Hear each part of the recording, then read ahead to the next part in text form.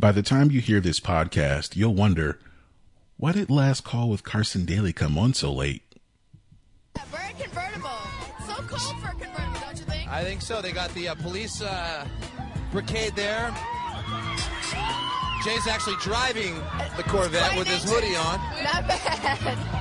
Not bad at all. And this is what it's been like all week long. With They're going to need all the cops with these fans. They're spilling out into the streets. Well, when you got a huge star like Beyonce and Jay-Z coming together in the vintage, forget it. It's as big as it gets. Oh, she's got to be freezing. New York, say hi to Jay-Z and Beyonce Knowles. Hi, baby. All right, come on over. And there's Jay.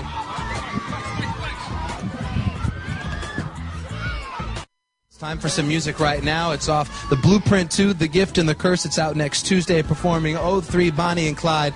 Put your hands together. Here's Jay-Z featuring Beyonce Knowles. Ready, B? Let's go get 'em.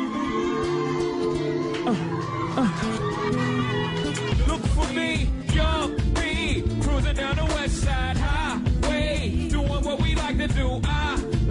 Eyes behind shades, this necklace the reason all of my days been blind days. But today, I got my turbo wits girl with me.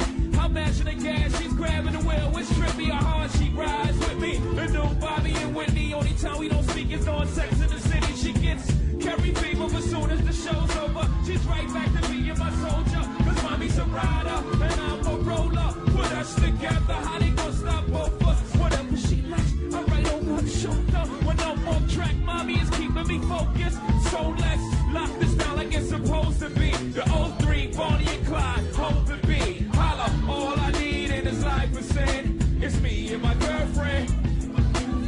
Down the ride to the barricade. It's me and my boyfriend.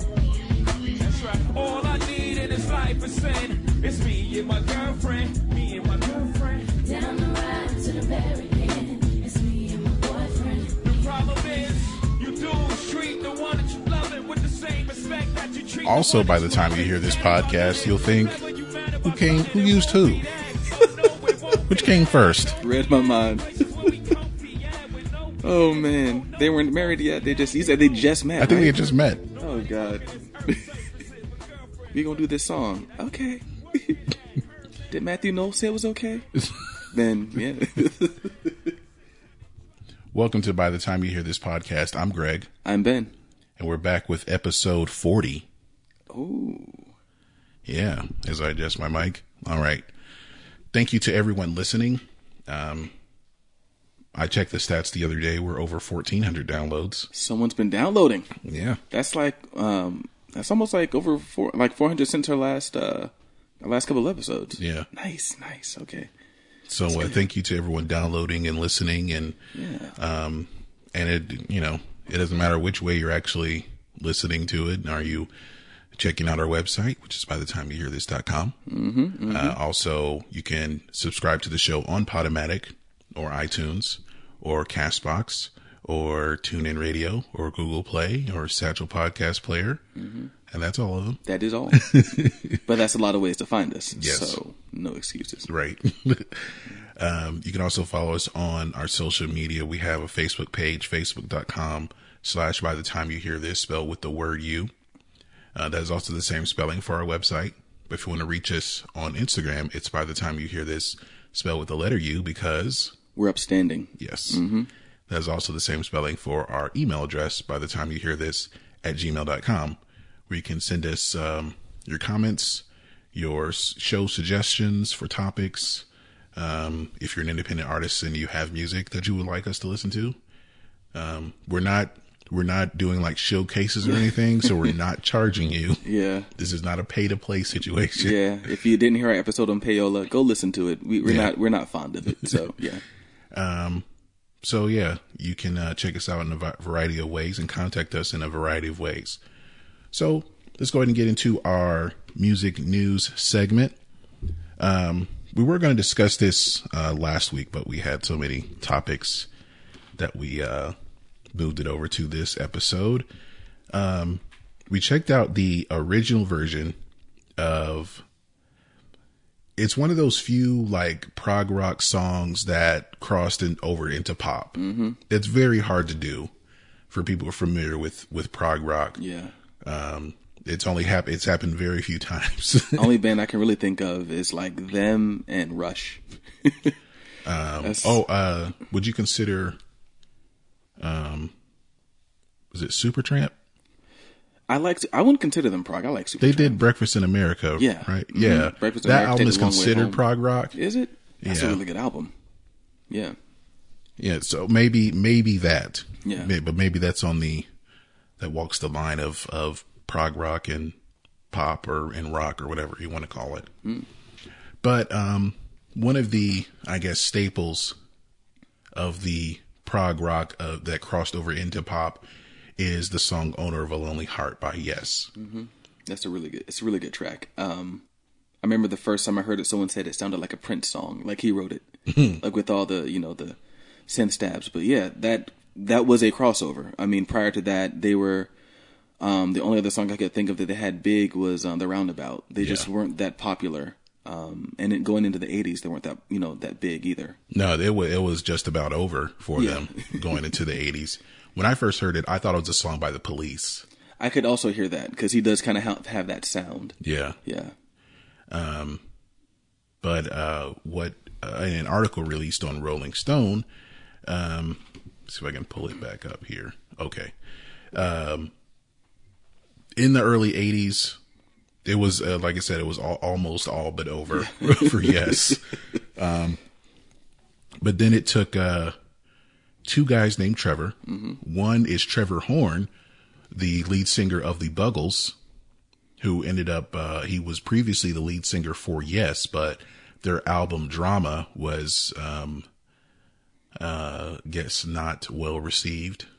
Yeah. So that it was a disaster, I guess. I was going to say that's an understatement. Yeah, they went on tour and they were going to break up.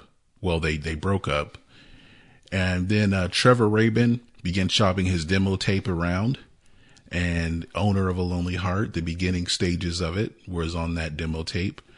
And Phil Carson of Atlantic Records teamed him up with Chris Squire and Alan White from Yes to help him fully produce the songs.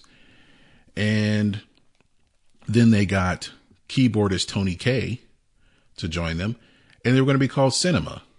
Yeah, I thought that was a little weird. Just change a name. And then they were going to bring back Trevor Horn to sing, but then, like, that Drama album was apparently terrible. So, like, how about you just produce us instead? Yeah. So they did that. And Squire and Rabin tried to sing, but Atlantic felt they weren't getting the sound that they needed.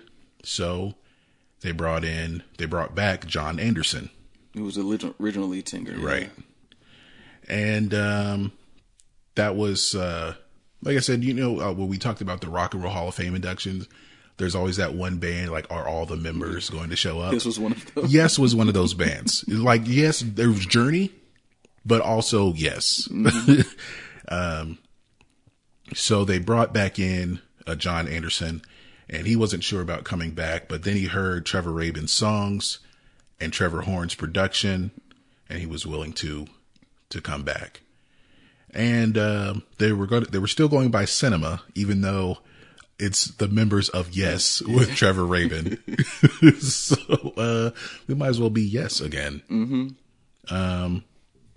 So they went back to going by Yes, and then they released Owner of a Lonely Heart from 90125, and became a hit, and they went all around the world, and the rest is history, I guess you would say. Mm-hmm. But one thing that was released here was the demo version of Owner of a Lonely Heart, which there was, you hear the elements that were in the song that everyone knows. It was not the same but song. But it's not the same song at all. You kind of hear it in the acoustic version a little bit more. But, when you played me the actual full band version, like you said, very dancey. And it was like dancey meets, like, and honestly, to hear the whole story, you can kind of see that, like, there were parts that Trevor Rabin brought, and then there were parts where like the members of Yes were like, and we should do this too, and it's just like no, and that's what got cut. What about the for the parts where we hear in the album version that everyone knows that? Yeah. Do you think that was a keyboardist? Do you think that was Trevor Rabin's idea? Who knows? Trevor Horn's idea. That was so weird. All right, this is the original acoustic demo.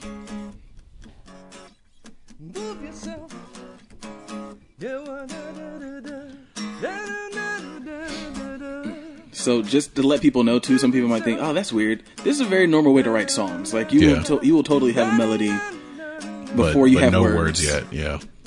You just want to remember. Like when I was writing, I would just do this just to remember like the melody I was writing. Because oftentimes, let's be honest, the melody can be more important than the words. Yeah. Because who pays attention to the words? Also, I think that I don't know. I think musicians should do it if they don't do it already, especially if you have an iPhone. If you don't use voice memos to record to like, you know, get your ideas down. See, he basically had the song, and they probably came in and yesed it up. So like, and like this is what he did was more pure. They probably was like, yeah, let's just do what he has instead of this. Because the original demo was like that they did full band was like what, over 5 minutes? You said 5.5 minutes. It's ridiculous. This is good. And you're gonna hear the first version of an album version for it. Okay, before we get to that, it reminds me of for people who remembered when NBC showed NBA games back in the 90s, they had the theme song was Round Ball Rock by John Tesh. Yes. And I saw a clip of him like performing that song, and he's like, when NBC approached me, like this was in concert, so he's telling the story. This is a very good story. He's like, NBC approached me and like, hey, we want you to write a theme song for our basketball broadcast. He's like, okay. And, I didn't have my keyboard with me or something like that. So, but I had a melody that I wanted to put in. So I called my house and left a message on my answering machine. And he played the actual voice message. Yeah, the voice message that he came up with the idea on. It was awesome. I feel like that was staged, possibly. You think so? I mean, maybe he really did that, but I don't think he had the tape. There's no way he actually had the tape. He was like, "Hey, John, hum into this and do it on the concert." In that same video, when he starts kind of like pounding his fist, do. No, he was pretending to dribble a basketball. Is that what he was? Oh, he was pretending to dribble a basketball. Stop it! I thought when the song started. Oh god, that was a really good version of it though. Like it had like like solos and it was. Sorry. That version's really funny. Well, I'll post that video on the website so you can see what video we're talking about. So here is the first full band version of Owner of a Lonely Heart. You see that that just sounds like Yes. Like you took out like the catchiest part of the song, which is the guitar riff. Like you just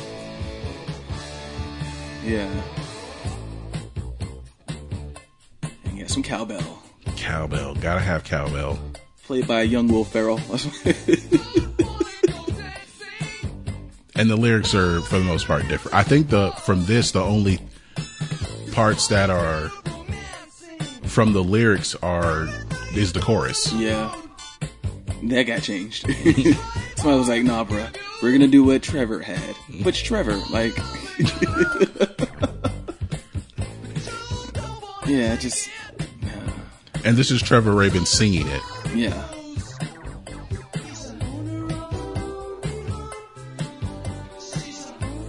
Yeah. You can kind of hear some elements of it there with the guitar. But it even kind of changed here, like just... yeah.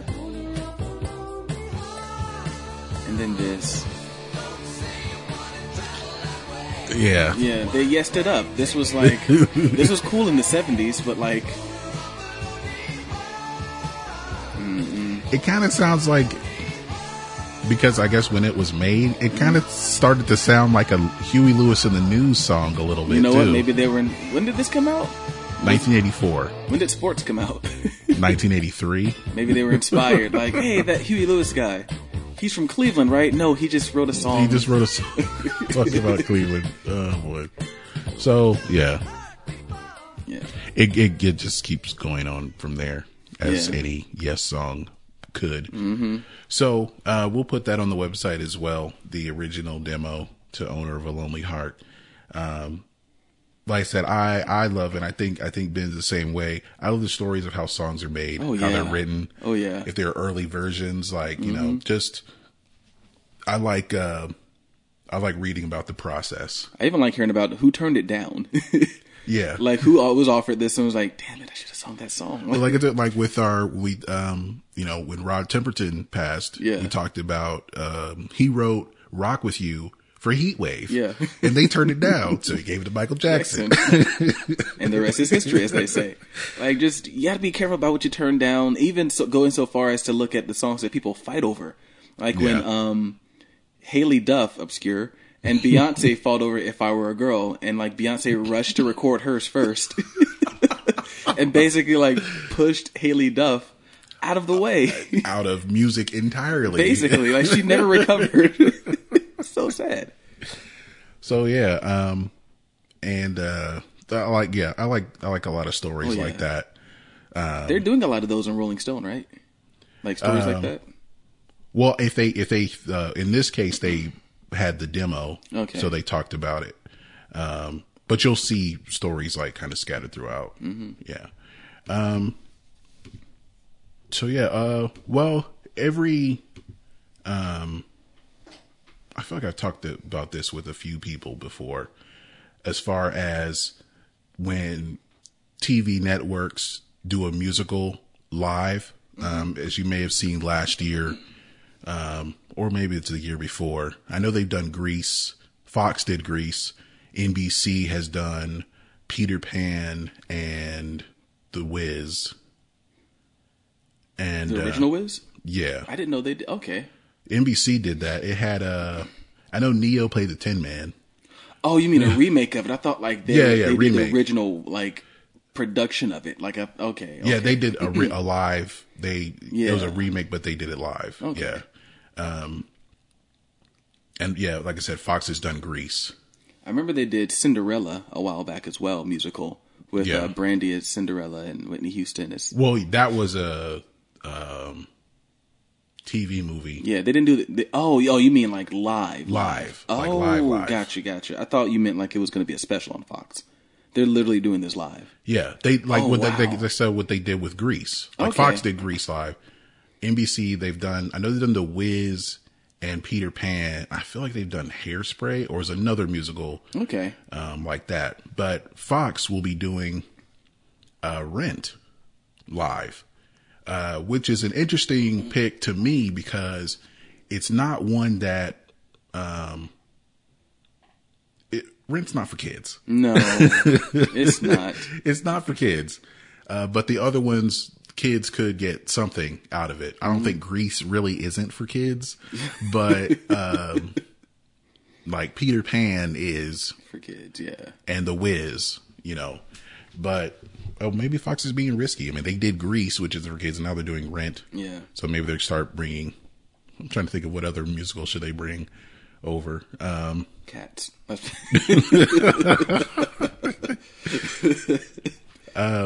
This will be produced by Jonathan Larson's estate. Jonathan Larson, he wrote Rent, and he died the night it premiered. Really? Yeah. Oh, wow.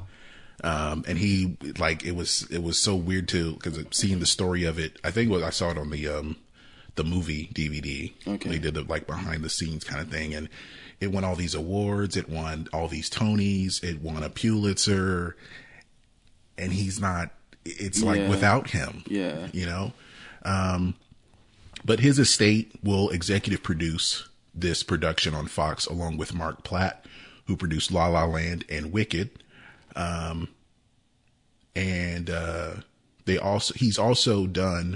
He did Jesus Christ Superstar on NBC, and That would be a good live. Fox is musical. also doing A Christmas Story later this year. Like live? I guess so. Okay.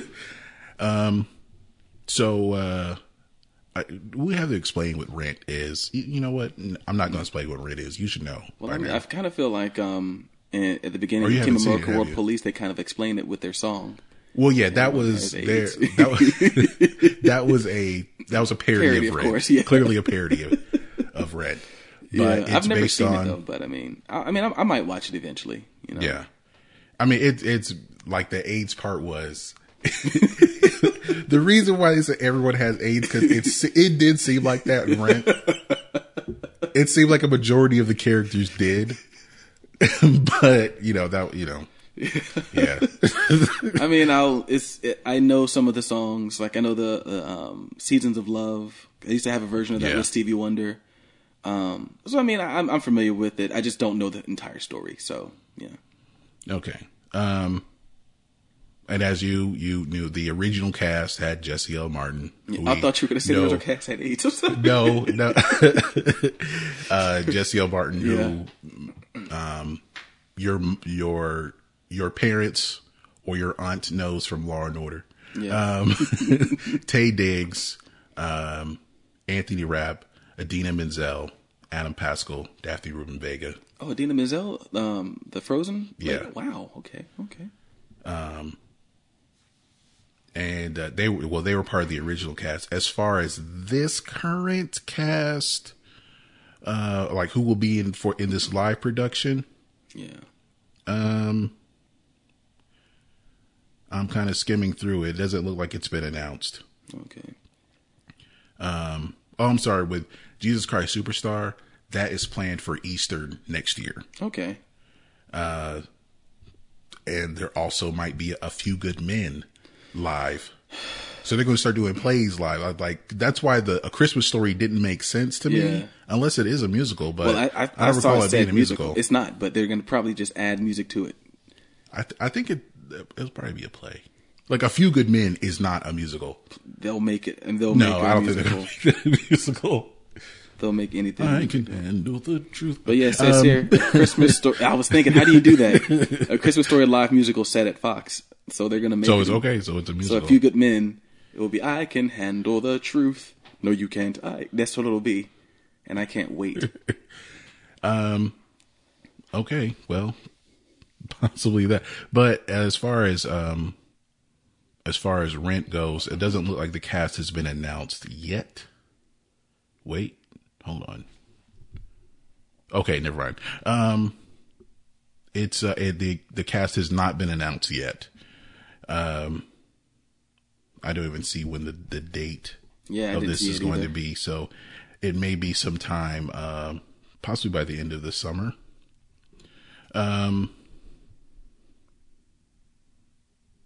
I saw another name. Okay. Anyway. It's going to be a hell of a musical, A Few Good Men. So yeah. Yeah, hell of a musical. Musical. Aaron, you got to bring back Aaron Sorkin he's got to have something to do with the music to make this work. Oh, yeah. And also Fox announced, like I said, they're going to do A Christmas Story in December, and NBC will also be doing Bye Bye Birdie.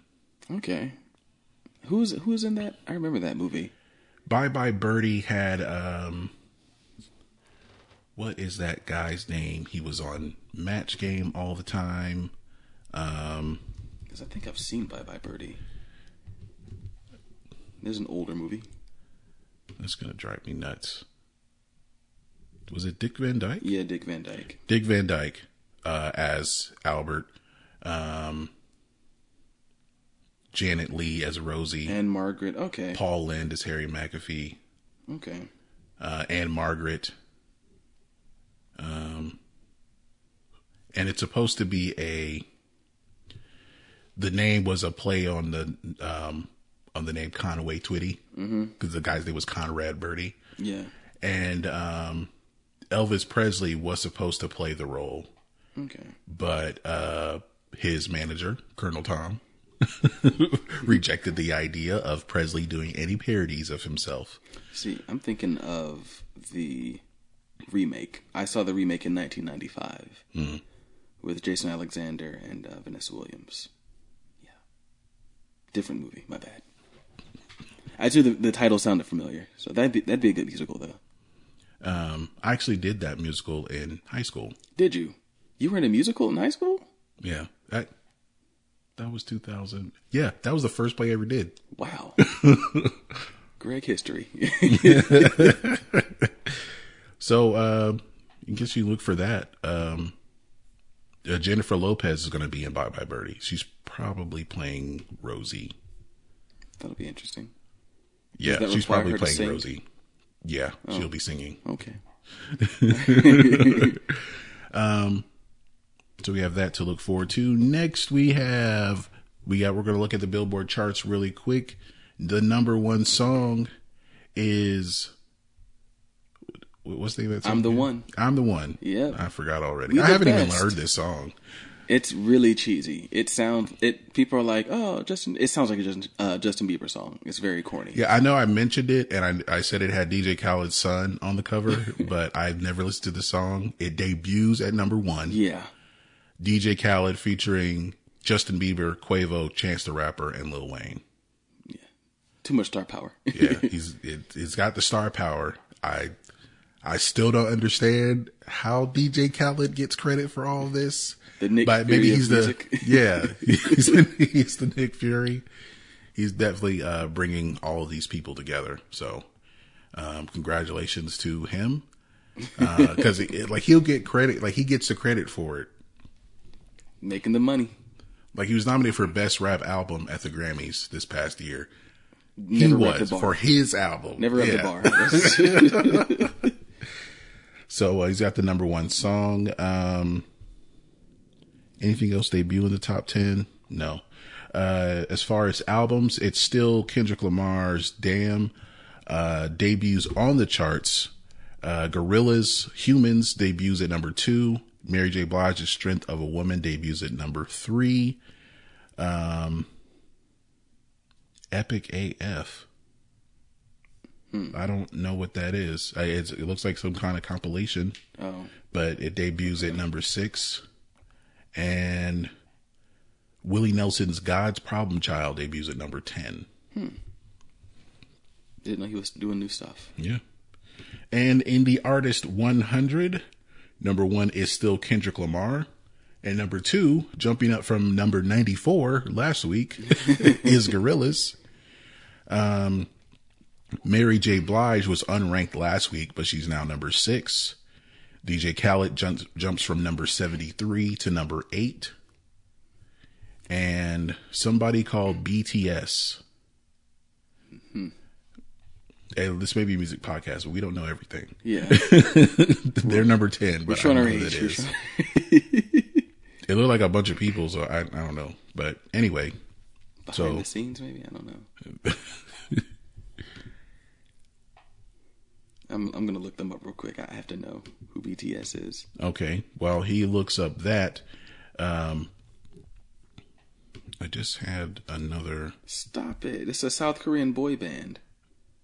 Also known as the Bangtan Boys. Formed by Big Hit Entertainment. Okay, never mind. That's South Korean record label. Okay. Okay. Well, there you go. Yeah. So K-pop. Yeah. K-pop is actually becoming more popular in America, even though I know nothing about it. It's a subgenre that, well, I'm too old for, I guess. Yeah. So, in some music/education news, it's not music education, just music/education. The lead singer of The Offspring, Dexter Holland, finishes his PhD. And it's a thesis. He has a thesis on HIV research, and he completes his degree in molecular biology. 125-page thesis. Well, 175 pages. 175? Good Lord. He wrote a 175-page dissertation on the molecular dynamics of HIV and general virus/host interactions. And he will be graduating from, actually he just graduated from the University of Southern California. And he will be playing with the Offspring tonight. Dr. Dexter Holland, ladies and gentlemen. That's what we got to call him. Dr. Holland. Mm-hmm. He put the program, like he put it on hold years ago to focus on music. And over the years, he just plugged away at it, and it's finally done. And that doesn't sound like an easy thing to get your PhD in. He didn't get his PhD in like phys ed or something like that. Like he got it in molecular kinesiology. Yeah, molecular biology. I don't even know what that is. So basically, his research focused on HIV, and he said he was interested in virology and wanted to contribute in some small way to the knowledge which has been learned about HIV and AIDS, a disease that has killed has infected over 35 million people, who are currently living with the virus, and over 1 million people die each year from it. So, basically he's just been, he took what has been learned about HIV in the last 30 years, and maybe it can lead to something, man. And he started working in the early years of the band. He was working on his PhD, and then he would leave when the band went on tour. And then when they released their album Smash, which became the best-selling indie record ever, over 20 years ago. And he said to Rolling Stone about that, I was pursuing a PhD in molecular biology, and then I put it on hold. My mom wasn't too happy about that. My professor thought I was making a terrible mistake, but it wasn't just like I was saying, fuck it. We could tell this is going to be something, and we had to see it through. That's crazy. So he's been working on it since then. Yeah. Wow. Okay. So, I can understand that. Yeah. Like, okay, yes, I know this is some great research. I get my PhD, it'll be a great accomplishment. Mm-hmm. But this music thing, you never know when things are starting to work out and we're making money. Let's see what happens. I can come back to this. And I feel like this album's going to smash. Like, I think it's going to be a smash. And that's how they got the title. No, that's crazy. I didn't know he'd been working on it. I mean, even more impressive. He had a master's degree. Playing in the band. At the time, he already had a master's. So this is the ultimate example of, education being your fallback plan. Yeah. Athletes can also take heed of this, that, you're not going to play ball forever. No. So, even if you, with the NBA combine, draft combine just happened this past week.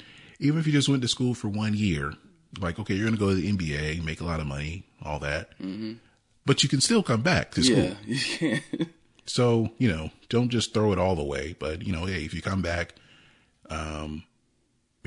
just keep that in the back of your mind. Yeah. Like Shaquille O'Neal, he's technically Dr. Shaquille O'Neal now. So, yeah, you can always go back to school when you have the opportunity. And the money. Well, yeah. That helps too. Well, I think if someone like Shaquille O'Neal, I think that was a scholarship thing. Okay. Like, he has a statue there, and they retired his number. I don't think he had to pay for school. So about that tuition, say no more, fam. Also, we can go. I just wanted to mention it really quick. I think it was this week or last week. Nicki Minaj took requests for whoever needed their tuition or student loans paid, and she paid it for a few people. There, man. I didn't see. I'm not even on Twitter like that anymore. I missed out. Yeah. So congratulations to Dr. Dexter Holland, most definitely. What else we got here? So we mentioned on the last episode, I think, about Prince releasing a song for the anniversary edition, the reissue of Purple Rain, and there's another track that was released medley of Our Destiny / Roadhouse Garden that was recorded at a June 7th, 1984 gig at Minneapolis First Avenue Club, and a show that occurred on Prince's birthday, just weeks before the release of Purple Rain. So, so there's a new unreleased Prince track. I feel like for the rest of our lives, there could be unreleased this Prince isn't tracks. The first. This isn't going to be the last. So, So, he's got so much material.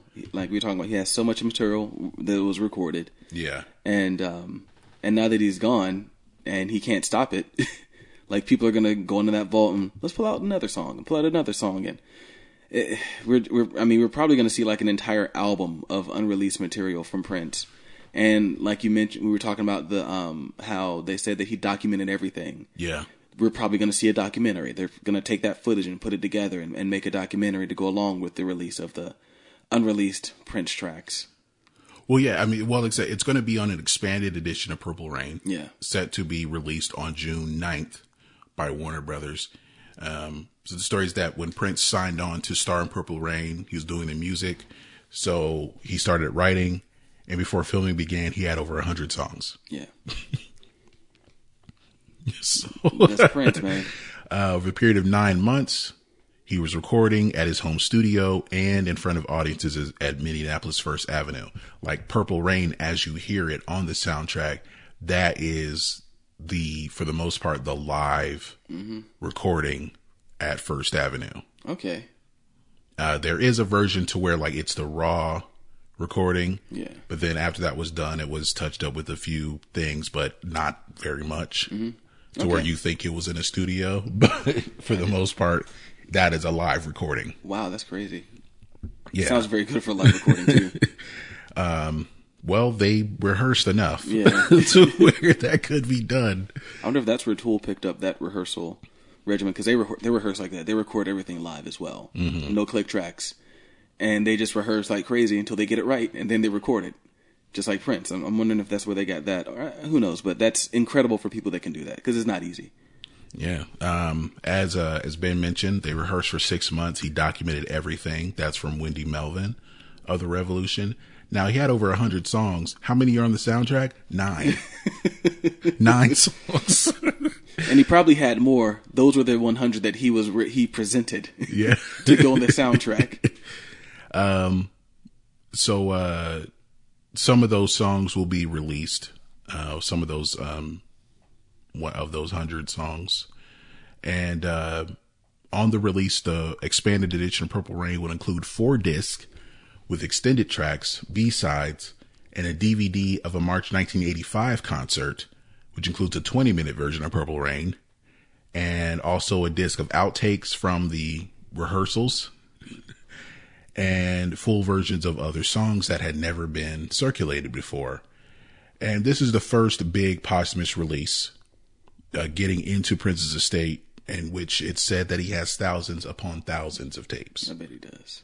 Yeah. In his vault at his Paisley Park home. And he told Rolling Stone in 2014, the vault includes unheard albums from The Revolution, The Time, and Vanity 6. And he said he didn't always give the record companies the best song. So he held back. Yeah. Part of that is like, well, maybe these aren't ready, or just to spite Warner Brothers. I think some things were done just to spite them. He did not like them. Like we talked about where the song Kiss, Warner felt it wasn't done. Yeah. He released it as it was. And he was right. It was ready. Or when he kicked a Warner exec out of his studio. He's like, get out of my studio. I don't think he's joking, man. So he held back. So there the possibility that there is better stuff. Yeah. I'm anxious to hear it. I am anxious. I don't want them to just dig around in his vault, but I am anxious to hear it. I'm not going to lie. So that's just, it just speaks to how tirelessly he worked. And he was, kind of how obsessive he was. Yeah. He may have been, well, I think this is sociopathic behavior. Do you think so? Yeah. Okay. How? Like because the perfectionism and Yeah. the wanting to be being secluded or whatever. Okay, I guess we're close. Or maybe. I mean, there are he's a things genius. that happened to him that led to this sociopathic behavior, but Mm-hmm. sociopathic behavior. He was a genius. Sometimes some geniuses are. Yeah. They're also sociopaths. Touche. But the rest of this catalog has been in some legal chaos since he died last April. Universal Music Group paid $30 million for the right to distribute his music recorded after he left Warner Brothers in 96. And even more exciting for fans, Universal announced that beginning in 2018, it would obtain U.S. rights to certain renowned Prince albums released between 1979 and 1995. And that would also include some more unreleased material. But now Universal said it wants its money back for misrepresentation after discovering it might not have access to his pre-1996 material until 2021. So another 4 years. Mm-hmm. And that would make the deal less appealing. I'm not so sure it would be less appealing. You just might lose a little bit of money from like the time that you could have had it out. Yeah, I mean, it's not. What's going to change? I don't think what's going to change in 2021. I don't think it means it's less appealing. They're just like, we want to release it now. We want it now. So people still bought Tupac's albums. Yeah, still buying Tupac's albums. So, I don't know. I don't know if it'll be less appealing. I mean, maybe a little, but I don't think it's going to be that much. And, but there are no plans for any more archival releases. And it's unclear which material Warner Brothers actually owns and how long they actually get to have it. Yeah. So the future of his estate, as far as his material, it's in limbo. He did not have a will, and his sister Tika and his 5 half siblings are kind of battling out for control of his estate. So, I mean, I know that sounds like a money grab. I feel like it's more complex than that. Yeah, definitely. They did bring in a financial firm as a special administrator, and they got to working on deals as far as streaming, merchandising, and an estate tax payment. Okay, but that financial firm clashed with the family, so the court brought in another bank. Bringing in Troy Carter, who's Lady Gaga's former manager and now an executive at Spotify, to oversee the archives and future deals. Okay. I mean, as long as it's not the Yeah. guy who stole from Alanis Morissette, I think we're okay. Yeah. Just, don't get him. So it's still in limbo as far as, I mean, I feel fortunate that what was released on Spotify, that it's fortunate for us to have it, for us to listen to it and enjoy it again. Yeah. Even if it's not everything, it's something. Yeah. And I feel like there'll be more I going can't forward. wait either. I So can't wait. I'm not too worried about it, but it's not the legacy of a sibling of mine who's a musical genius that's at stake that, you want to preserve. But Paisley Park is up and running as a museum. So if people want to go visit, you get to see the Purple Rain motorcycle, his studios, some stage clothes. But the basement vault is still off limits. So that's something that was a given, I think. Also in music news, L.A. Reid, one of the more, you don't hear a lot about black music executives in a good light. When you think black music executives, you're probably thinking, I don't know, Diddy, Birdman, Suge Knight, Master P. Yeah. Not really someone to, he's a musician, L.A. Reid. Yeah. Musician, songwriter. But to have the power that he has being a chairman, CEO of a major record company, or within a major record company and having a prominent role. He has left as the chairman CEO of Epic Records, which was under Sony Music Entertainment. Yeah. And there's been no report of why he left. It just happened. Including in recent years. If you look at while he was there as the chairman CEO, hit songs that came out, Meghan Trainor, Fifth Harmony, Future, DJ Khaled, and recently DJ Khaled, the Nick Fury of pop music. Yeah. Machine Gun Kelly, Kent Jones, Yo Gotti, Zara Larsson, Oh, you got Zara Larsson? That's a good catch. Bobby Shmurda. So these were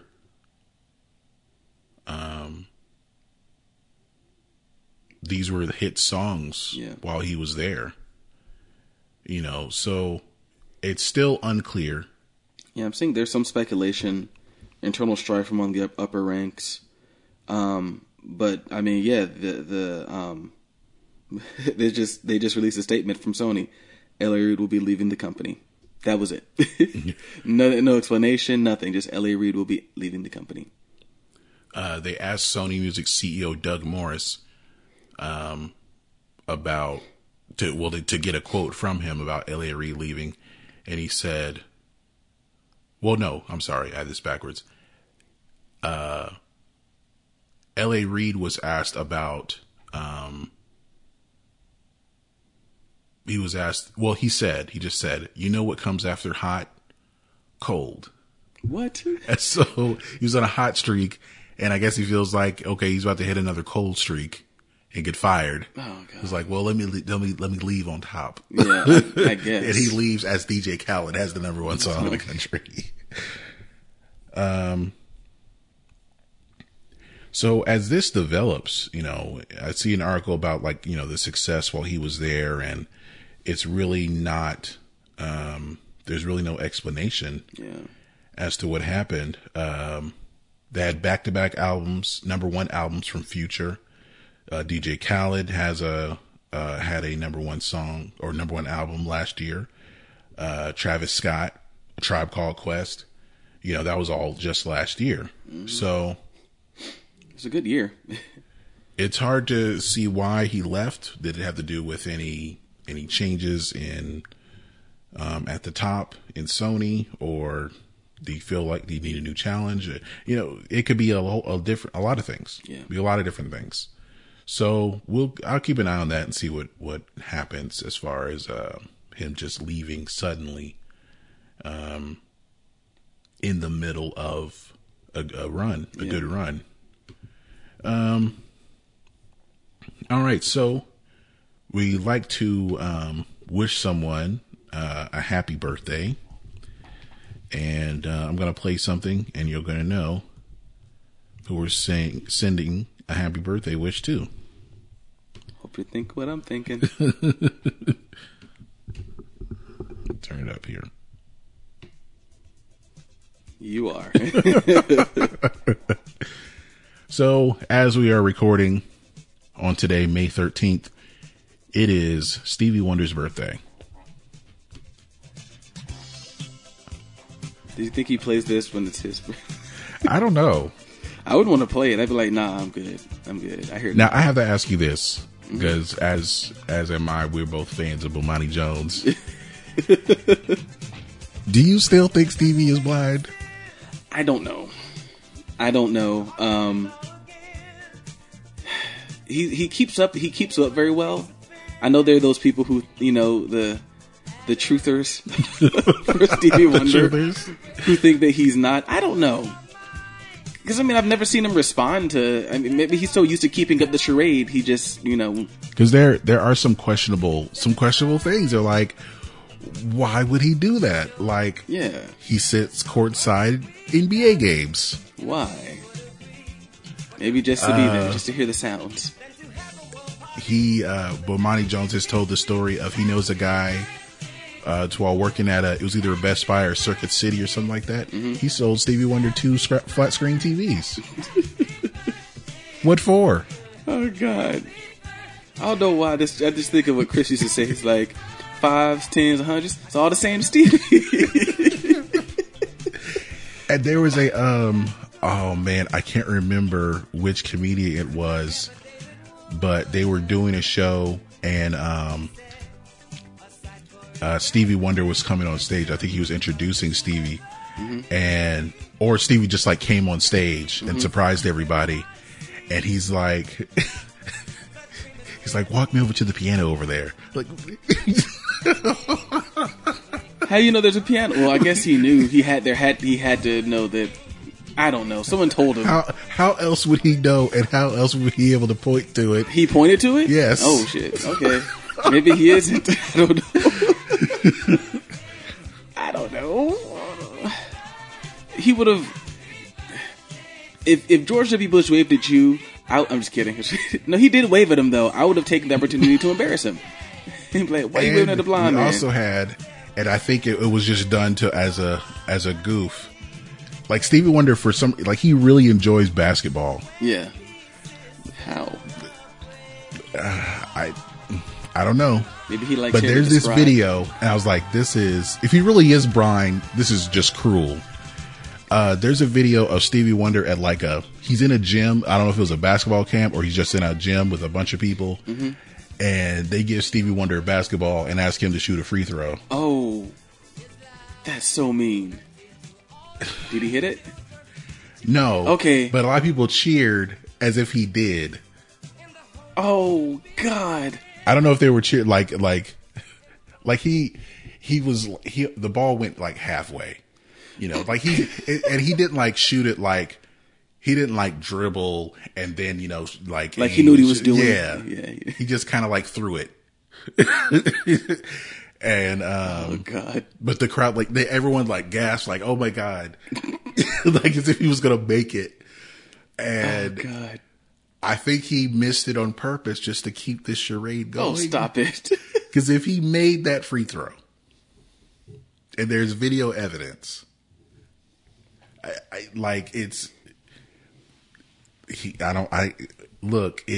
I'm leaning towards that he's not blind. I could say, yeah. If he did make it, you ain't Michael Jordan. So yeah, that's going to do it for our music news. We'll post some links and videos of a couple of things we've talked about on our website. So we're going to get to our earworms of the week, and Ben always goes first. So what you got? I got Rise and Shine. I know it features Pooh Bear because his name is very funny. God, what's this woman's name? I think it's Eva Shaw and Pooh Bear. It's called Rise and Shine. Let me see here. Let me get the exact name. If my Wi-Fi wants to Eva work. Shaw and Pooh Bear. Yeah, Eva Shaw and Pooh Bear, Rise and Shine. All right. This is it the regular version? Because there are a few remixes on it. Should be the regular, yeah. Okay. All right. So Eva Shaw featuring Pooh Bear, Rise and Shine. Right now it's a single, and we're going to play that, and we will be right back.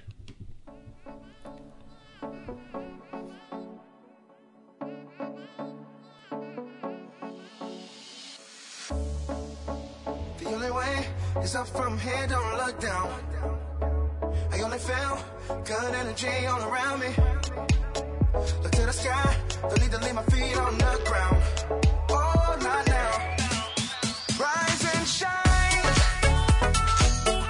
Oh, rise and shine. Don't let nobody take your light away. Rise and shine. Rise and shine. Oh, yeah, yeah. The only way is up from here, don't look down. I only feel good energy all around me. Look to the sky, don't need to leave my feet on the ground. Oh, not now, oh, not now. Spreading my wings out, ain't no need to hide them. No, I won't be that angel in the sky.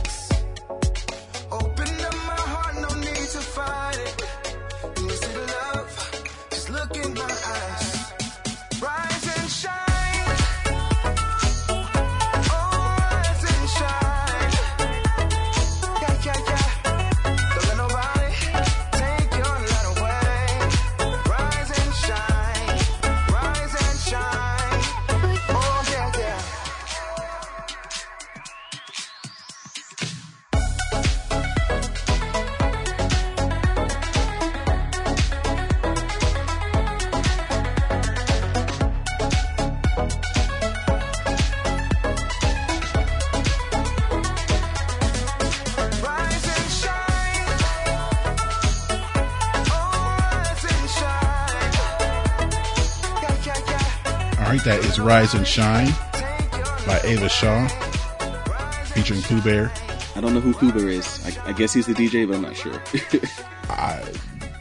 I think Is that the DJ? Ava Shaw is the DJ here. Oh, breaking them norms. I think Ava Shaw is the DJ. So that is a single right now on Spotify, and it's been added to our BTTYHT Earworms playlist. She also has remixes of Pose by Rihanna and That's My Girl by Fifth Harmony. Who would remix that song? I haven't heard either of those songs. So anyway, we will not be doing an indie Instagrammer of the week this week. But I'm going to go through all of our posts on Instagram, and all the musicians, if they have not been featured in that segment, they will be put into a pool, and whoever is drawn, that song, one of their songs will be played for that segment, and that will return on the next episode. Woohoo! So we're going to go ahead and get into our topic for this episode. We started off with When Jay Met Bay. No, Ooh, that could be the title of the book. When Jay Met Bay. Jay-Z and Beyonce performing Bonnie and Clyde, or 03 Bonnie and Clyde, on TRL back in 2002. So how was it Bonnie and Clyde 03 in 2002? I think the blueprint came out like at the end of 2002? Okay. Yeah, something like that. Bonnie and Clyde. I don't know. They just future dated it. I don't know. And if I'm not mistaken, who produced that song? I don't know. I feel like it was someone like, was it Eminem or Timbaland? It might have been Timbaland. He was doing. Didn't he do several songs? No, on the. It was produced by Kanye. Oh, okay. Doesn't sound like it, but all right. Yeah, there were no bongos. This is Kanye in 2002. No bongos on that. That was his thing, man. You know, this song was also featured in the Hey Arnold the movie? Never saw it, but no, that's crazy. Was it him and Helga? They were I guess so. I haven't seen the movie either. But yeah, okay. Didn't Arnold live in like Queens or something? Or like Brooklyn? Maybe he lived in Brooklyn and that's where they did it. I know he lived in New York City. I just don't know where. I don't think it was specific. Oh yeah, it just says an inner city boarding house. Okay. 'Cause I was going to say, like, that's really funny. Okay, well, there you go. Or maybe it was Gerald in one of his... Okay, I'm going to stop. So, on this episode, we are talking about Total Request Live. Man, that was an era, man. That was an era. And I don't know about you, but that era ended when I went to college. So... Well, as far as you watching for me, it. Yeah, for me. Yeah, because I didn't... I mean, I had an idea that was still on, but I didn't know 2008. Like, what was going on? Like, I think they said, I remember now the All American Rejects, trashing the set and everything, but like, that was 2008, man. Like, that was like 9 years ago. That wasn't, that we were out of college. We were, starting our careers. It's crazy. Terrell's still going strong. So yeah, Total Request Live, for the generation younger than us who is not familiar. And that's sad. Is a television series. It was a television series on MTV that featured popular music videos. Yes, they played music videos once upon a time. Do they know what MTV is?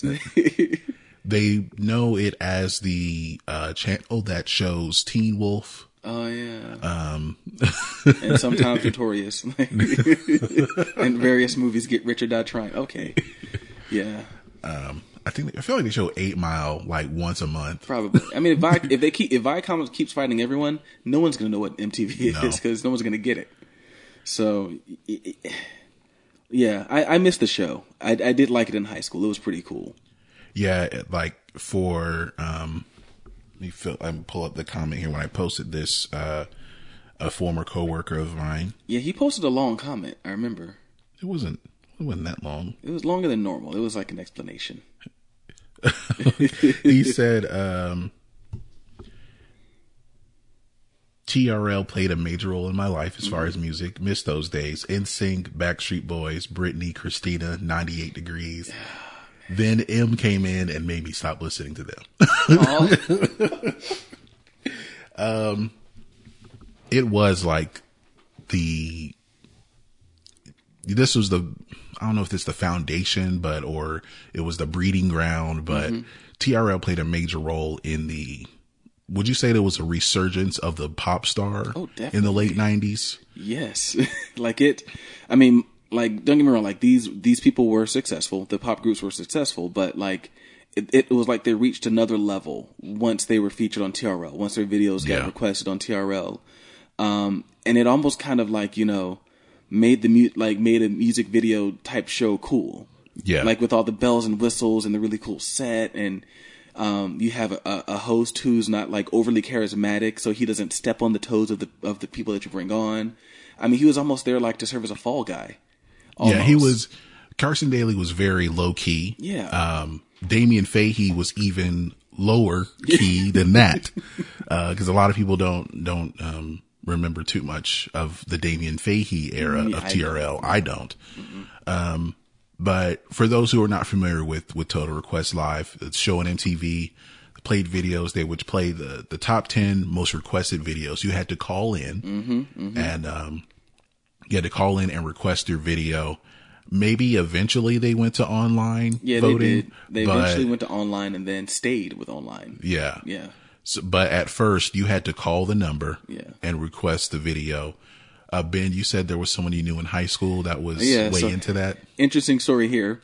I had a friend in high school. I'm not going to say his government, but he would go on every day at our lunch break. He would go to the area where the payphones were, and request Korn. Either Got the Life or Freak on a Leash. I'm pretty sure. Well, no, because Make Me Bad didn't come out till later. But like, he was a metal, like gothic metal kind of stoner type guy. Wore the large shorts, Jinkos sometimes, Jinkos. I think. That sounds like Jinkos, and he had a wallet chain too, right? Yeah, he had chains, piercings, long black hair, and he wore the black and white shell to Adidas like John Davis. He was obsessed with Korn, and he would vote for them every day. And it was like, for him, it was like he was fighting the good fight to get them on TRL. And it's like, a lot of people like them, so yeah. As like we had an episode about Woodstock 99, and like Korn was kind of the big name at the time. Yeah. So in the early days of TRL, you could say, just like we said, that it was a big part of the resurgence of the pop star. Not just with pop music, but with these other genres becoming pop, like nu metal. Yeah. Nu metal, for anyone who was successful under nu metal, you can thank MTV and MTV only. You weren't getting played on VH1. You weren't getting on VH1, or if you were on VH1, they were making fun of you. Yeah.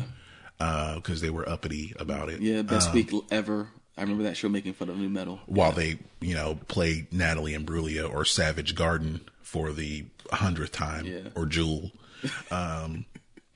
BET totally ignored. Oh yeah, with nu metal. Even if you had bands with black people in them, not enough. So you did not see Sugar Ray or Incubus, or any of the stuff Korn did with Ice Cube. Right. Didn't see that. Nope.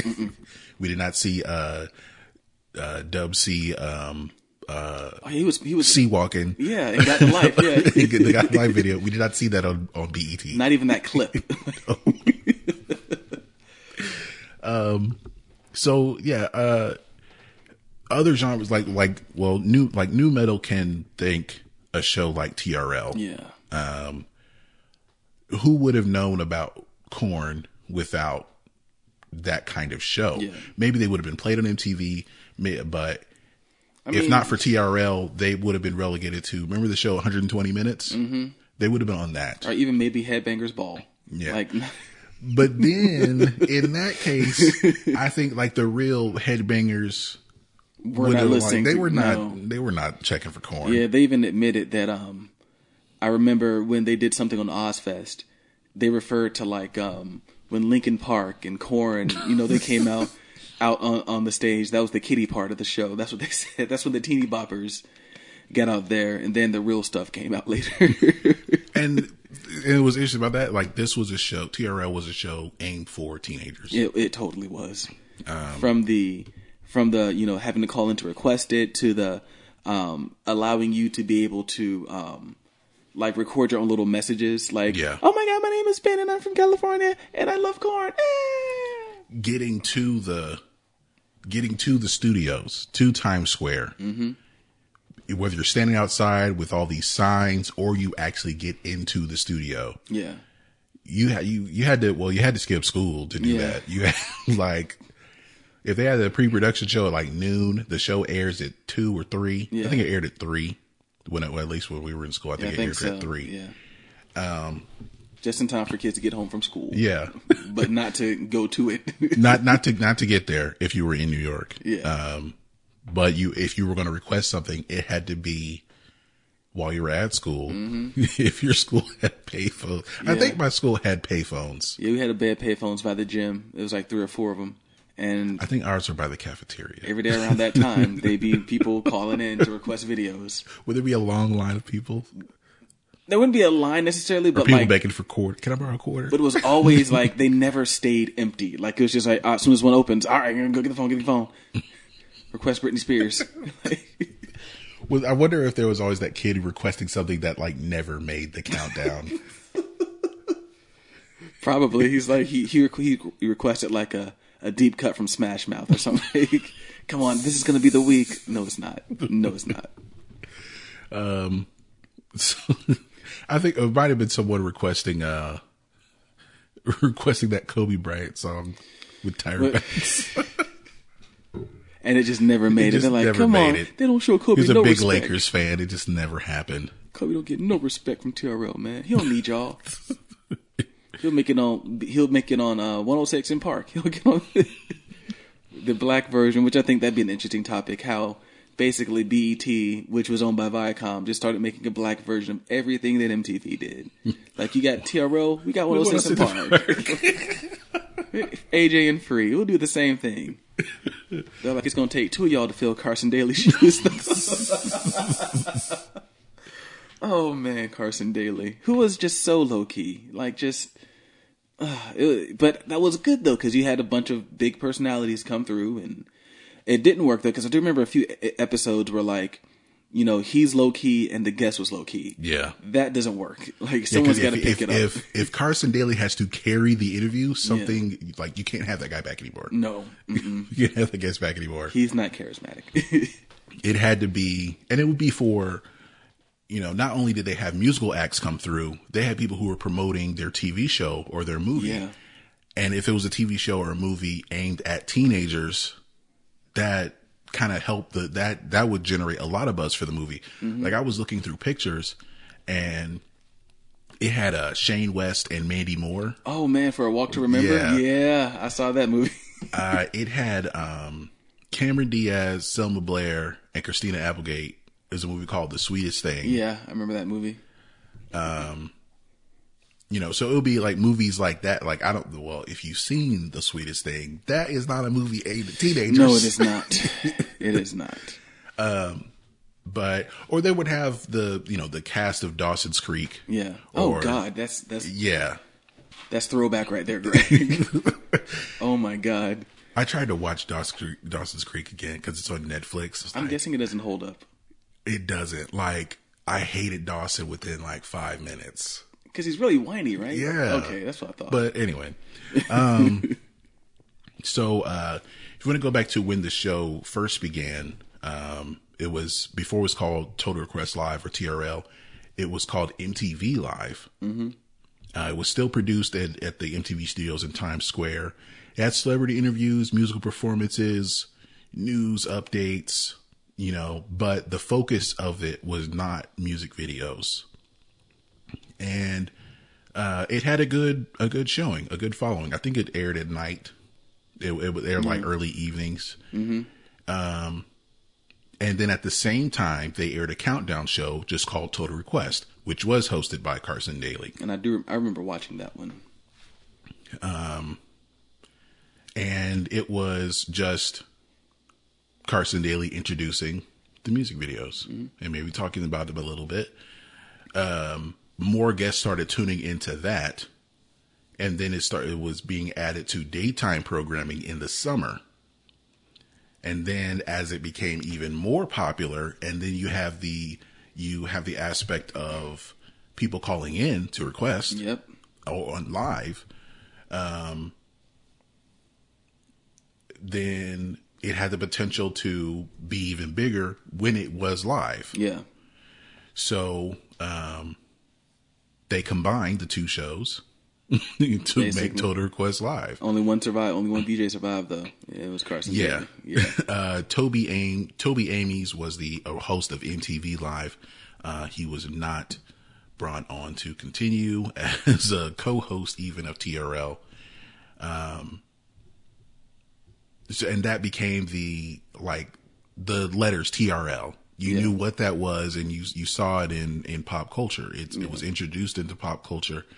And Carson Daly becomes a household name. Yeah. And that becomes the most popular show on MTV, hands down. Yeah. Then and it was called Total Request Live for a long time. Yeah.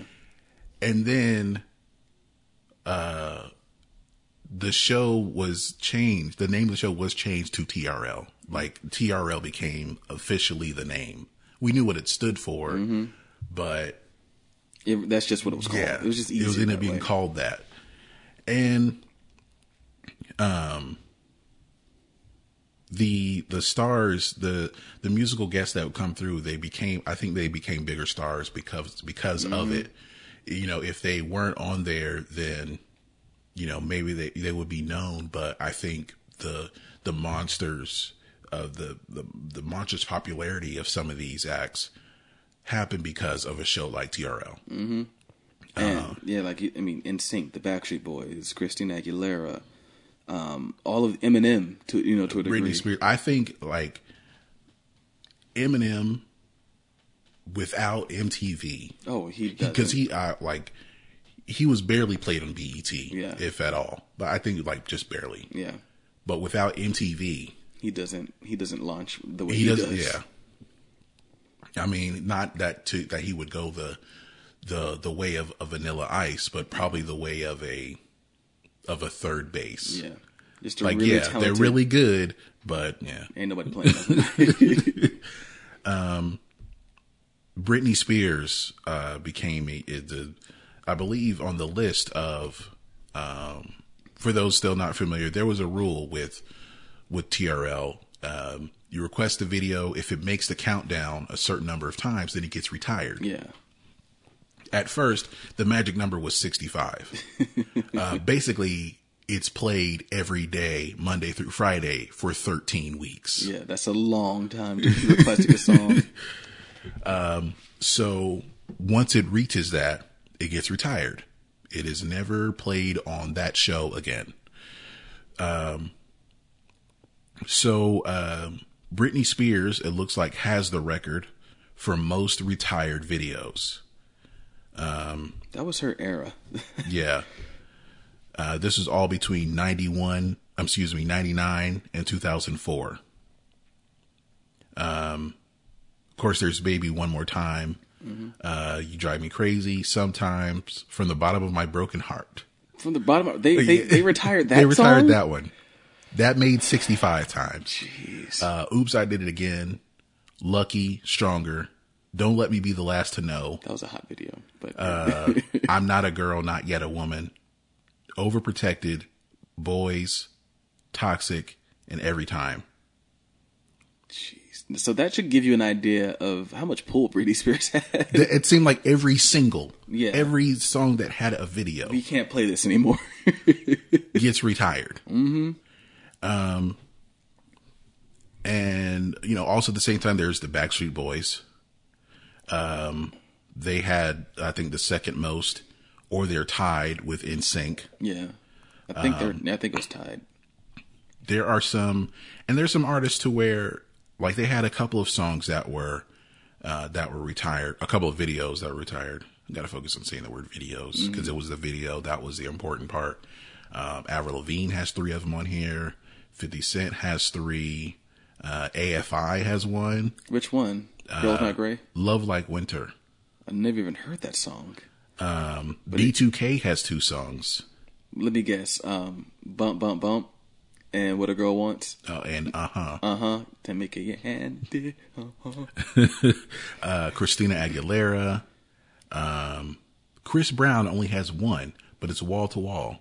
He came around the time it was ending, though. Yeah. So, Clay Aiken has 2. what was the second one? The Way. Never knew that song. Eminem has 4. Dream. Dream has one? Yeah. She Loves Me Not, I guess. Yeah. That's such an awful song. Fort Minor, which is the Linkin Park offshoot. Yeah, of SZA. with Mike Shinoda. Yeah. Good Charlotte.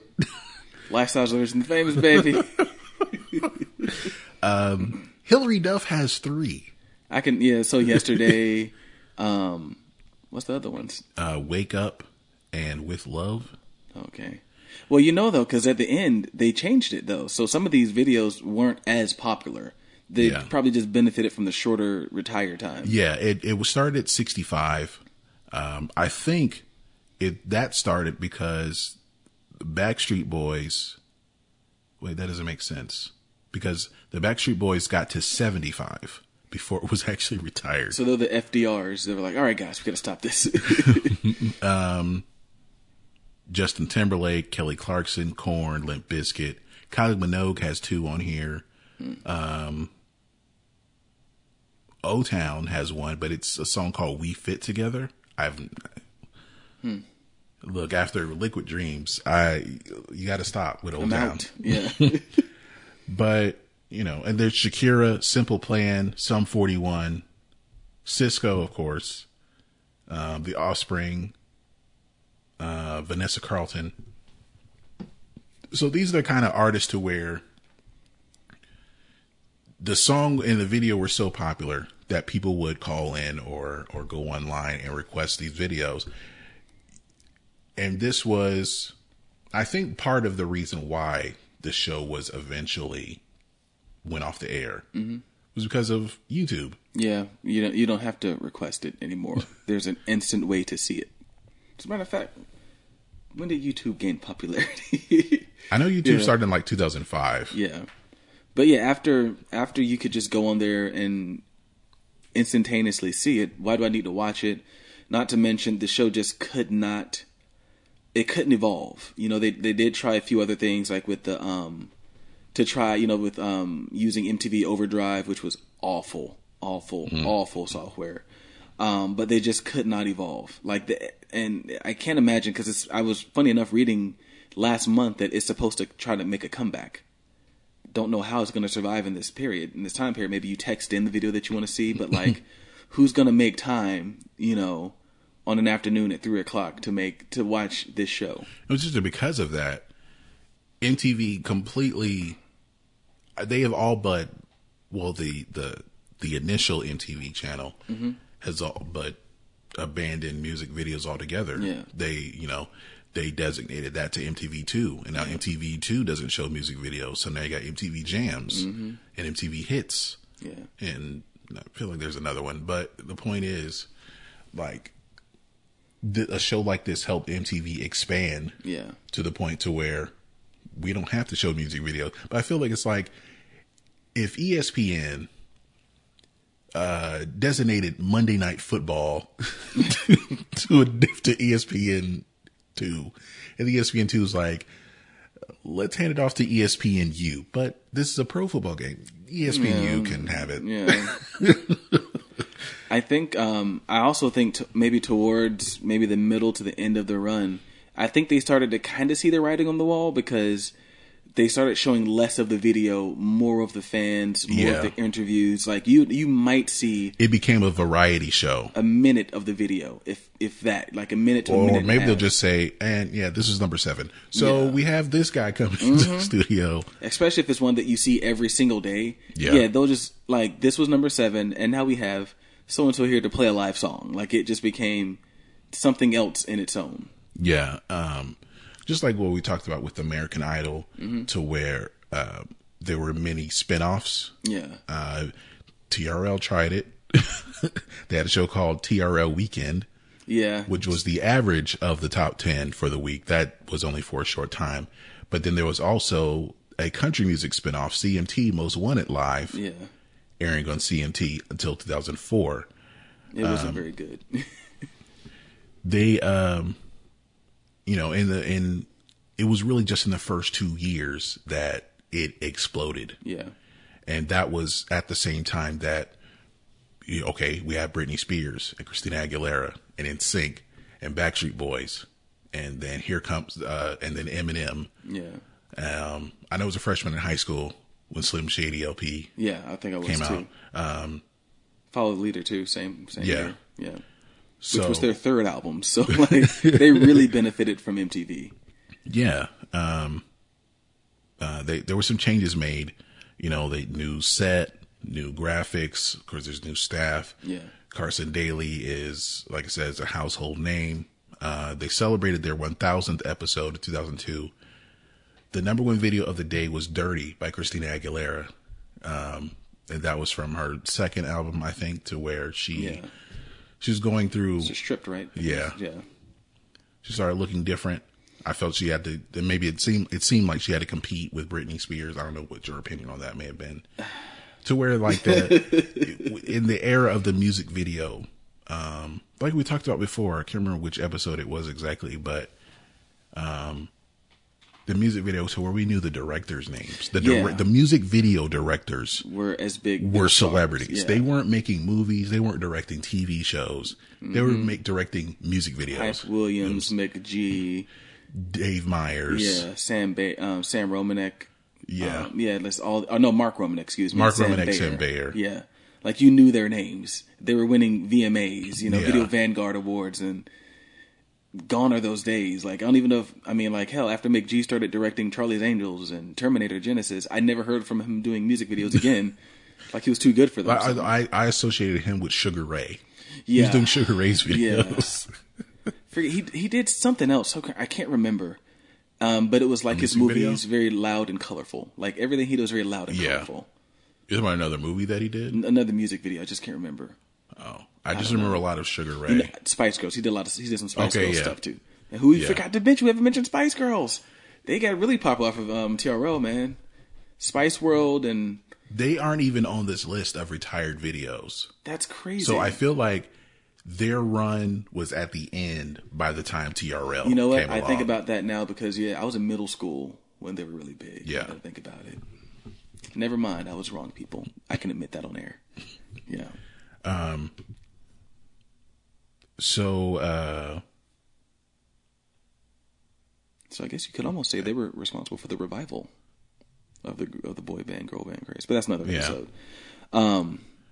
But yeah, so like even reading that, around the time that Millennium came out, No Strings Attached, Millennium setting the record for first week sales, and then No Strings Attached, breaking broke that that record. And then Black and Blue broke that record. And then I think Eminem came along and broke all And the they broke records. that record. Like it was the TRL era. Just that's what it gave us. And like we talked about before, how the music industry had a growth, or they improved in sales over the past 15 years, but they're not going to be 1999, Never. in which we talk about all those acts coming about, and people going out and buying CDs. They're going to Walmart to get the edited version, or they're I've going made to that Target. mistake. They're going to Best Buy. They're going to Circuit City while we're still open. Throwback. They're going to Sam Goody. Mm-hmm. What I feel like there's another music store, not For your FYE. I was gonna say yeah, for your entertainment. But even though FYE is still, you see it in every other mall. Yeah. But I mean, Best Buy. Did you say Best Buy? yeah, Best Buy. I got a few from Best Buy. But people were going out and buying CDs. I was, my mom was still in the Army, so I could still go on the base and go to the PX and get the cheap CDs. records, yeah. No tax. Blockbuster Music, were they still around by then? Yeah. Blockbuster Music. Yeah. Some people forget about that. But I think a show like TRL helped that along to where you get to see these videos and you see these stars, you get to see them every day. You know, you got your Walkmans might have been a little bit cheaper to where you can buy one and get all these CDs that you want. And I'm pretty sure record companies were willing to invest a little bit more in music videos back then. Yeah. Even though now, I mean, you don't have to invest as much. You can kind of get similar quality. Like back then, you were competing.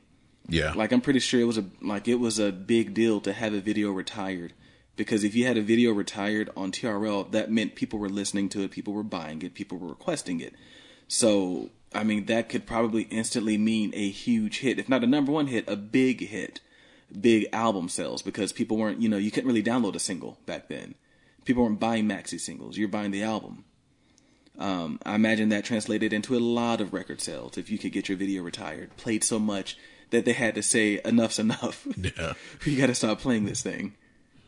I think what also maybe like triggered the change was probably the beginning of the end. It seems like it may have been when Carson Daly left. Yeah.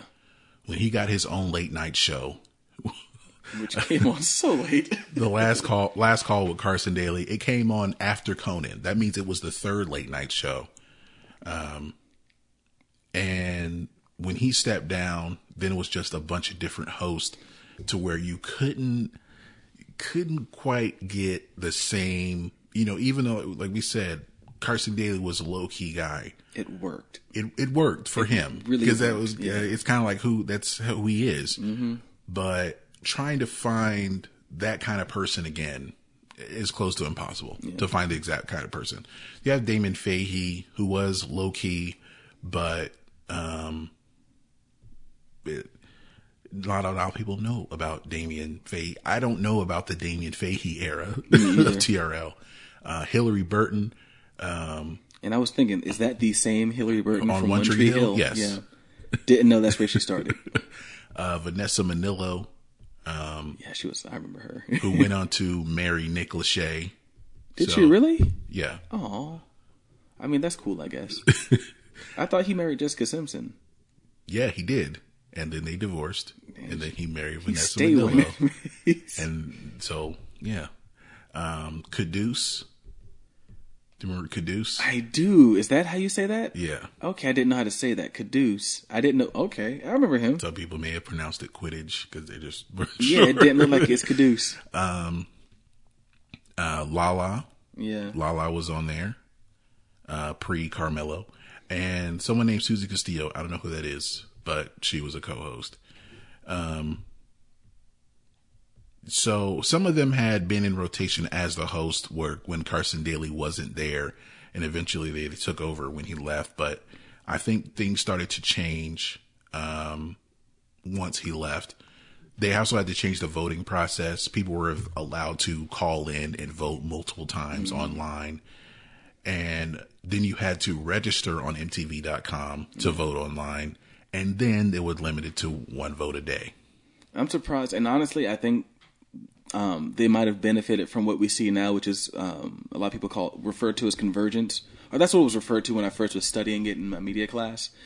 The convergence meaning the coming together of different media. So like how if you sign up for like one app, it's like link it to your Facebook account. I think they would have benefited from something like that. Like, you Yeah. don't have to register with MTV.com. You can link it to your Facebook account and vote that way. I think they could have benefited, but they were just too early for it. Yeah, this was like 2005. This is the beginning of Facebook. Yeah, before, when you had to be in college to Yeah. go Facebook. And then in 2006, they announced they would no longer take votes by phone. Which I thought was really kind of like, that's what we were built on. And So- if they had the foresight, because a year later, you have the iPhone and people could text, Just text it in. just text your vote. Yeah. And that ended the legacy, as it says, it ended the legacy of Dial MTV, because that was the phone number. Yeah. 1-800-DIAL-MTV. And they had a show in the 80s, which was similar to MTV Live, called Dial MTV, in which you can call and request. So it changed that. It was the end of, I feel like that's that was the end of calling in to a television show for Music. anything. Yeah. Once you could just do it, text it through your phone, because we don't like to make phone calls nowadays, but And then they had to start cutting back. They started going back to 4 days a week. Mm-hmm. They cut back to 4 days a week. And then they started getting a little, I guess, political, a little more socially conscious. yeah. Then the people who were hosting went on to do different things. Lala went to work on her rap album. I didn't know she made one. I didn't either when I saw that. Hillary Burton, as we mentioned, went on One Tree Hill, and Caduce went on to host a different TV show. So they had their 2000th episode, and the top 10 most successful videos to ever appear on the show, and Justin Timberlake's Cry Me a River was the number one video on that countdown. Yeah, that was. I had a hard time believing that, but yeah, because it did a separate one too. So I think it made sense at the time, and maybe it was fresh in people's minds because, it's a song about Britney, and the video has many allusions to Britney. Mm-hmm. I love that video. I really do.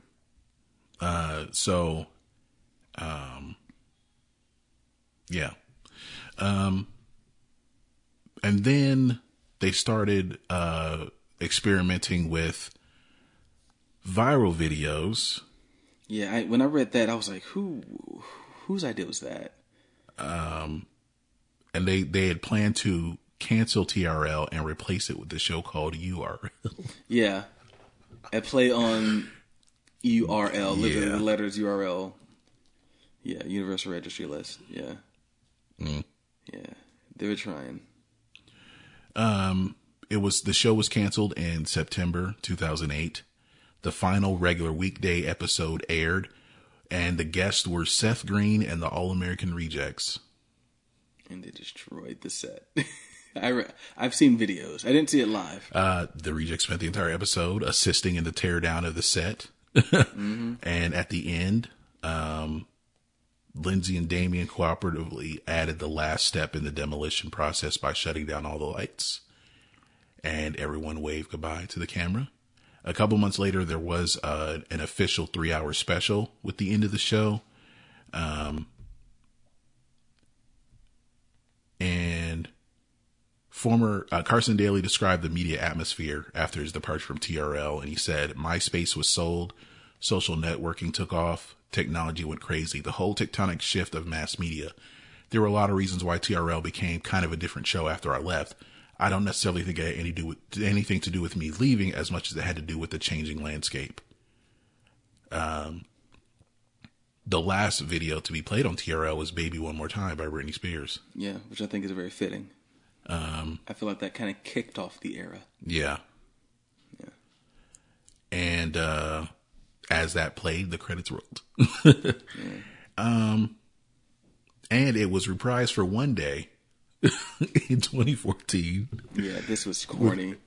And I know, Carson Daly is currently on the Today Show. Oh, he is? Let me make sure I have that right. I believe he's on the Today Show right now. I'm glad he's got work.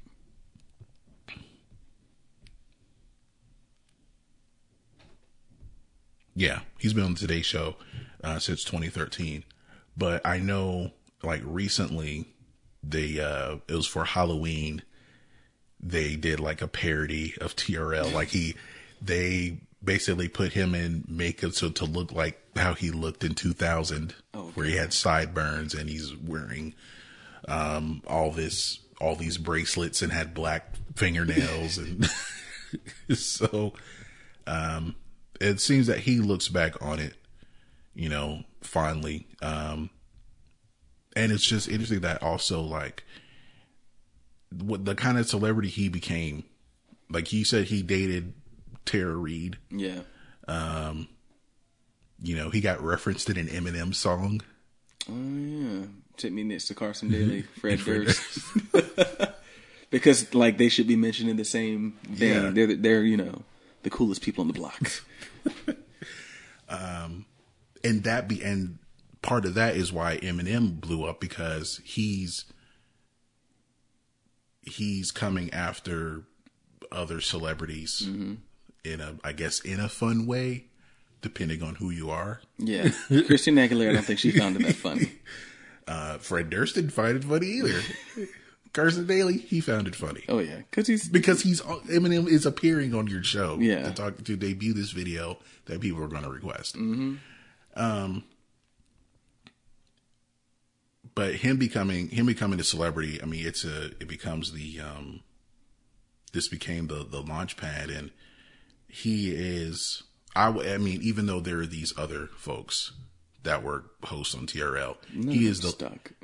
None of them stuck. No. Yeah. I mean, Lala is doing a lot of different things. She's acting more. Hillary Burton is acting. She's still acting? I guess. Okay. No, Lala did an episode of SVU. She's been on Power. Oh, she has? Yeah. Okay. I haven't watched Power, but a lot of people I know have tuned in to see Lala because of what she's not wearing. Oh. Pretty much. So, yeah. Let's see here. But I think Carson Daly is, he is the last VJ. You think so? Yeah. The last true VJ? The last one. I don't know who was on VH1 doing their top 20 countdown. Maria Menounos. Really? Yeah, she did it for a long time. Yeah. And looked good while she did. She did not age well though, but yeah. BET had AJ and Free, but I think I don't know if they quit or they were fired, but it was before it should have happened. A lot more people should appreciate AJ and Free for what they did on 106 in Park. I know Terrence and Roxy, they did okay. Terrence has got an acting career out of it, and I don't know what Roxy's doing. She seemed, I think she was, a lot of people saw her as being kind of ditzy, it seemed like. I didn't really watch it after that, so yeah. And then Bow Wow, and well, I did forget about that. He needs help.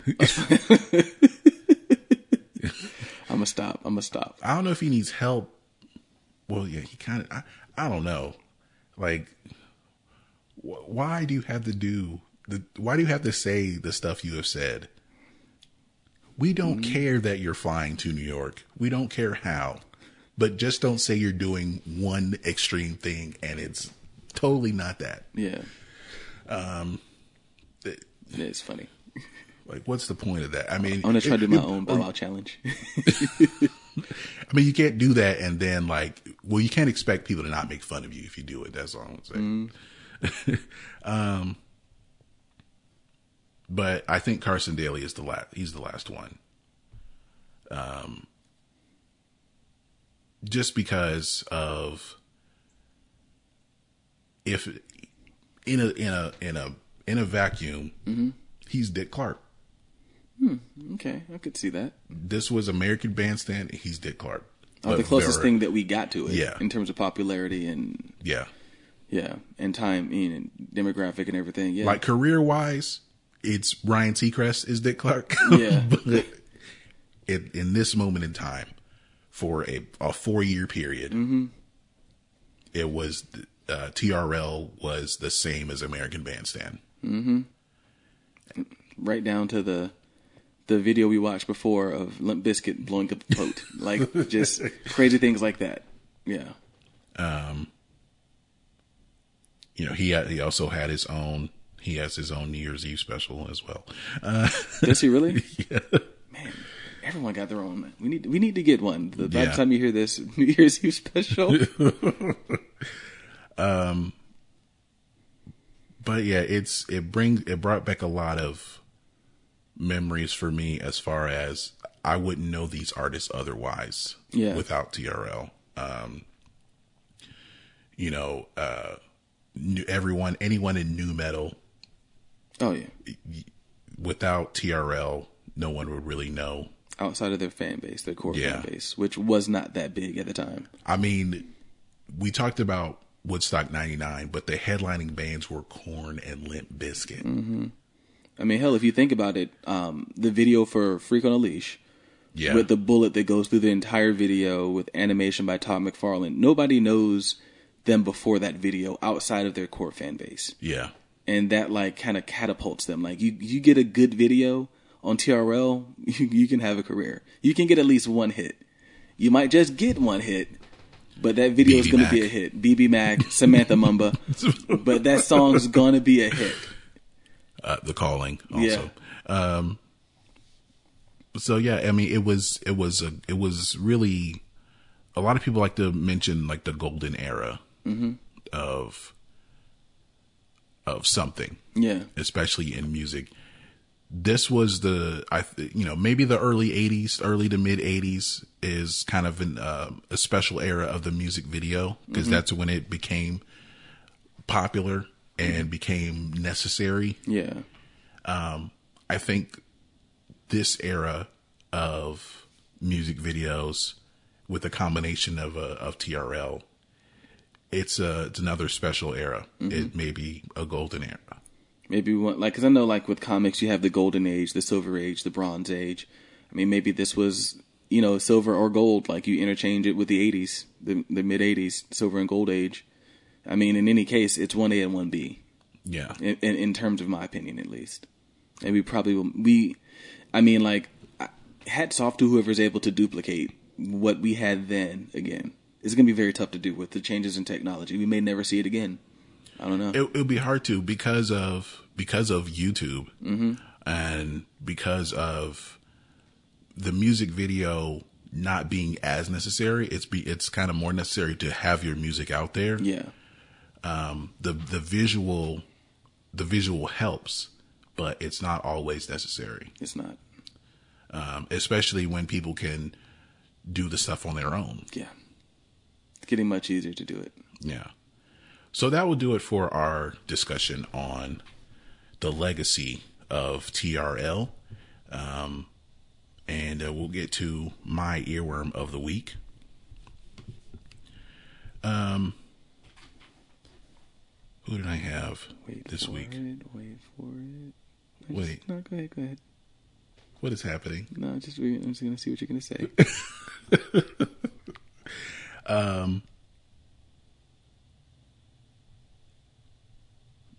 I already lost my train of thought, man. I don't know what you were doing. I don't know what you were doing over there. I'm not here. Maybe you thought I was going to say something in particular. This is, I was listening to as I said, I'm a fan of Anderson .Paak. And I went back and listened to the album before Malibu called Venice. Okay. And there's a song that it was on the We Lit playlist. Ah, he said it. It was on, and then I took it off, and then I put it back on. So it's a return to the We Lit playlist. Oh, is that what that? Oh, yeah. Me say? So yeah, this song is called Miss Right. It's on his album Venice, which came out in 2015. Is there going to be like another? What's another beach in California? Venice, Malibu. Redondo? That's the next album title. Redondo. I don't know. I'm just guessing. Matt might know that better. All the beaches in California. All right, so this is Miss Right by Anderson .Paak from his album Venice, and we'll be right back.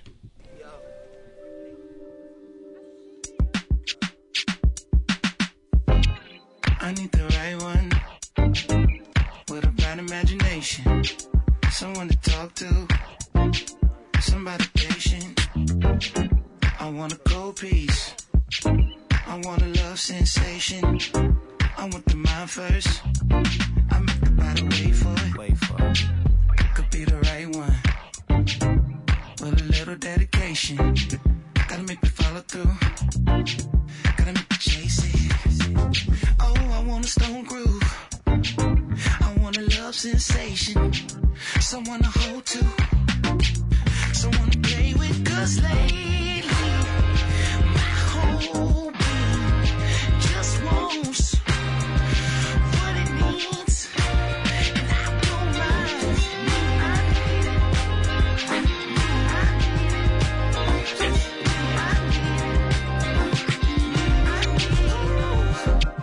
I want the right one. Car keys in a cake dish. Gotta take the pipe work. Gotta make it taste it. I mean amazing. You want my last name? Shit. Wanna have my babies? Shit. I'll take you all places. I want the world stage. A certified classic. Big planes. Light baggage. Work. I got a long reach. Work. You got that good conversation. Work. You're such a cold piece. I want it be taken, 'cause lately my whole being just wants what it needs, and I don't mind. I need it. I need it. I need it. Ooh. Say it. All right, that is Miss Right by Anderson .Paak from his album Venice. And you can find that on our BTT YHT Earworms playlist on Spotify. So yeah, that's going to do it for our show. Ben, can you tell the people where they can find us? Find us at bythetimeyouhearthis.com.